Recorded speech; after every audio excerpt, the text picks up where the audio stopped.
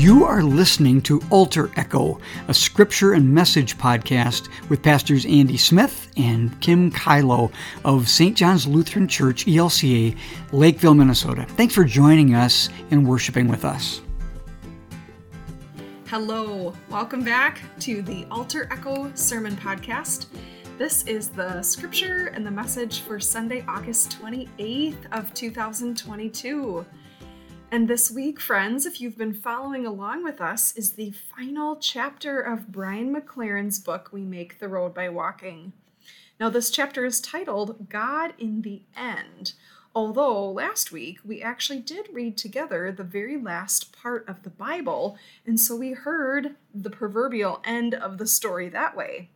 Today we're going to come at this from a little different angle, and we're actually going to read two scripture passages because I think they're both really, really good and helpful for us as we think about this. So if you have your Bible, you can open up with me to the first of our two readings, Romans chapter 8, verses 31 through 39. What then are we to say about these things? If God is for us, who is against us? He who did not withhold his own Son, but gave him up for all of us, will he not with him also give us everything else? Who will bring any charge against God's elect? It is God who justifies. Who is to condemn? It is Jesus Christ who died, yes, who was raised, who is at the right hand of God, who indeed intercedes for us. Who will separate us from the love of Christ? Will hardship or distress or persecution, or famine, or nakedness, or peril, or sword?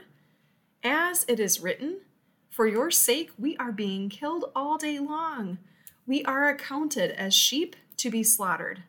No, in all these things we are more than conquerors, through him who loved us. For I am convinced that neither death, nor life, nor angels, nor rulers, nor things present, nor things to come, nor powers, nor height, nor depth, nor anything else in all creation will be able to separate us from the love of God in Jesus Christ our Lord. Here ends the reading.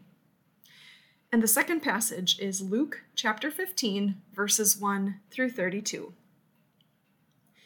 Then Jesus said, there was a man who had 2 sons. The younger of them said to his father, Father, give me the share of the property that will belong to me. So the father divided his property between the 2 sons. A few days later, the younger son gathered all that he had and traveled to a distant country, and there he squandered his property in dissolute living.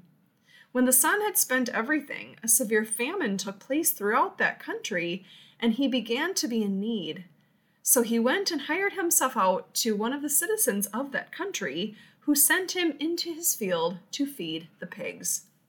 The younger son would gladly have filled himself with the pods that the pigs were eating, and no one gave him anything. But when he came to himself, he said, how many of my father's hired hands have bread enough and to spare? But here I am dying of hunger. I will get up and go to my father, and I will say to him, Father, I have sinned against heaven and before you. I am no longer worthy to be called your son. Treat me like one of your hired hands. So he set off and went to his father. But while the younger son was still far off, his father saw him and was filled with compassion. He ran and put his arms around his son and kissed him.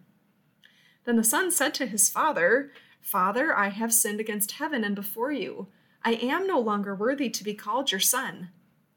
But the father said to his slaves, Quickly, bring out a robe, the best one, and put it on him, and put a ring on his finger and sandals on his feet, and get the fatted calf and kill it. Let us eat and celebrate. For this son of mine was dead and is alive again. He was lost and is found. And they began to celebrate. Now the elder son was in the field, and when he came and approached the house, he heard music and dancing. He called one of the slaves and asked what was going on. He replied, Your brother has come home. Your father has killed the fatted calf, because he got your brother back safe and sound. Then the older brother became angry and refused to go in. His father came out and began to plead with him. But he answered his father, "Listen, for all these years I have been working like a slave for you. I have never disobeyed your command. Yet you have never given me even a young goat that I might celebrate with my friends. But when this son of yours came back, who has devoured your property with prostitutes, like you killed the fatted calf for him." Then the father said to him, "Son, you are always with me, and all that is mine is yours. But we had to celebrate and rejoice, because this brother of yours was dead and has come back to life. He was lost and has been found." Dear friends, this is the word of the Lord. Thanks be to God. So like I mentioned, this last chapter of Brian McLaren's book is called God in the End. So at the end of the day, or at the end of your life, or at the end of everything, however you want to call that, where do you stand with God? Where do we all stand with God? At the end of the day, in other words, what does our faith boil down to? Well, it's grace and forgiveness and celebratory love we see in this story, which are probably all things we feel we believe in as people of Christian faith, right? Grace, forgiveness, and love should be pretty straightforward and simple. We hear in Ephesians chapter 2, verse 8, "For by grace you have been saved through faith. This is not your own doing, it is the gift of God." And in the Lord's Prayer we pray, "Forgive us our trespasses as we forgive those who trespass against us." Or depending on your variety, you might pray, "Forgive us our sins as we forgive those who sin against us." Or, a little more old school still, you might pray, "Forgive us our debts as we have forgiven our debtors." But this story that is often called the parable of the prodigal son, this story exposes our own propensity as people of Christian faith to put conditions on both of those things. Conditions on grace and conditions on forgiveness. So I want to ask you, who deserves grace in this story of the two sons and their father? Is it the younger son? Does he deserve grace because of his apology and his humility and coming home after all that's happened? Or is he disqualified from receiving grace and forgiveness because of his reckless spending of his share, quote unquote, of the inheritance?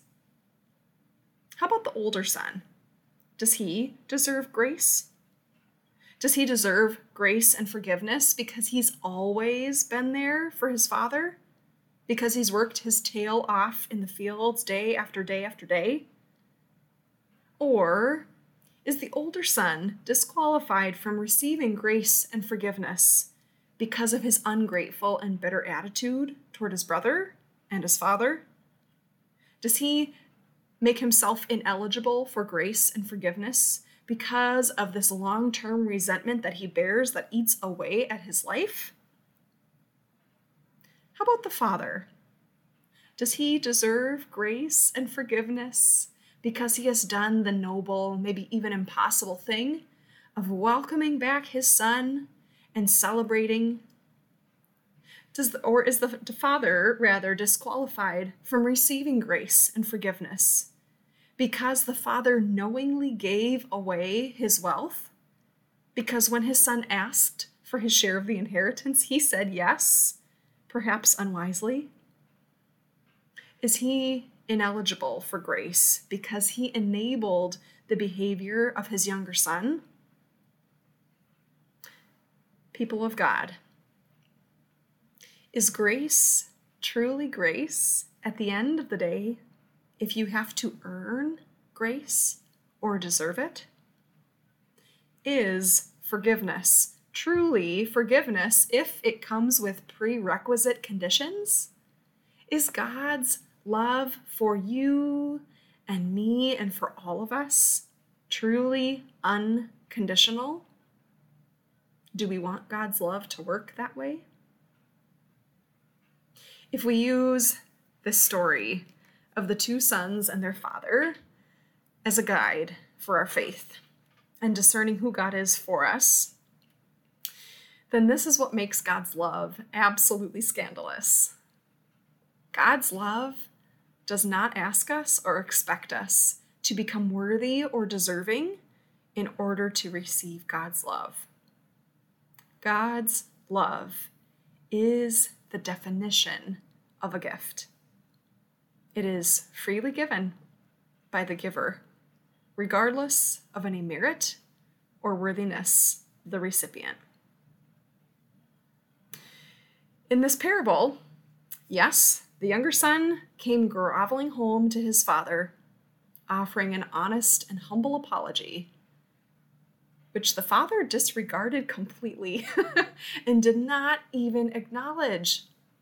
Instead, we hear in verse 20 that when the father saw the younger son approaching, it says this: "While the son was still far off, his father saw him and was filled with compassion.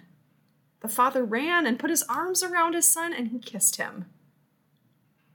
Before the son could even utter a word, before he even walked all the way to his father, his loving father opened wide his arms and embraced his son.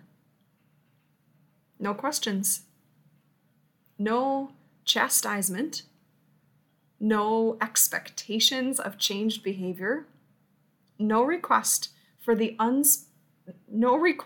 spent inheritance to be repaid, not forgiveness that was begrudging or born of obligation. None of that. Just love, unspoken forgiveness, pure grace, and a celebration of lavish, extravagant proportions. If God's grace and forgiveness come with conditions, then no wonder God is the one you avoid out of fear of punishment when you've messed up. But if God's grace and forgiveness are truly unconditional, free gifts, then when you're in trouble, God is the one you can go to for guidance, help, and assurance in trust that God will be there to do anything to help you make it through. If there's any question that remains, let us lean on the words of Romans 8. What could ever separate us from the love of Jesus Christ? Hardship? Distress? Persecution? Famine? Nakedness? Peril? Or sword? I am convinced that neither death, nor life, nor angels or rulers, nor things present or things to come, nor powers or height, nor depth, nor anything else in all of creation could ever separate us from the love of God in Jesus Christ our Lord.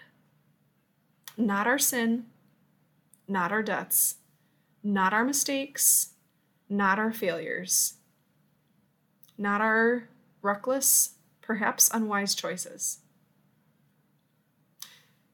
So then if God's grace and forgiveness for you and for all of us comes without conditions or expectations, then let's be clear.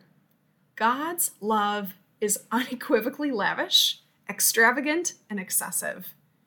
And that's the very definition of prodigal.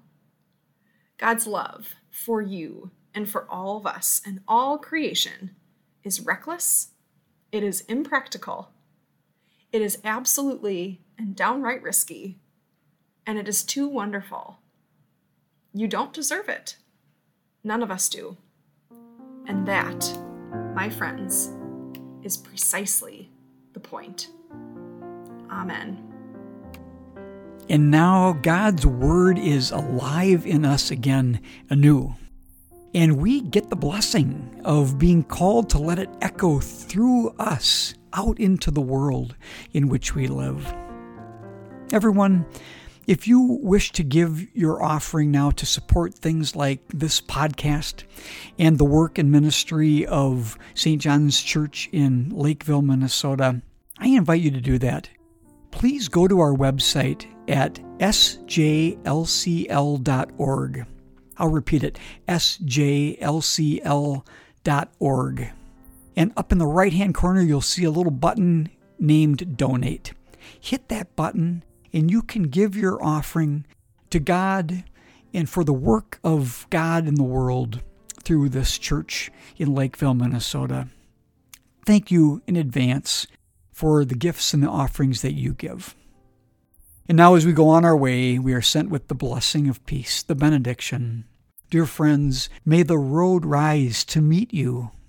May the wind be always at your back. May the sun shine warm upon your face, and the rains fall soft upon your fields. And until we meet again, may God hold you in the palm of His hand. God loves you, everyone. God be with you until next week.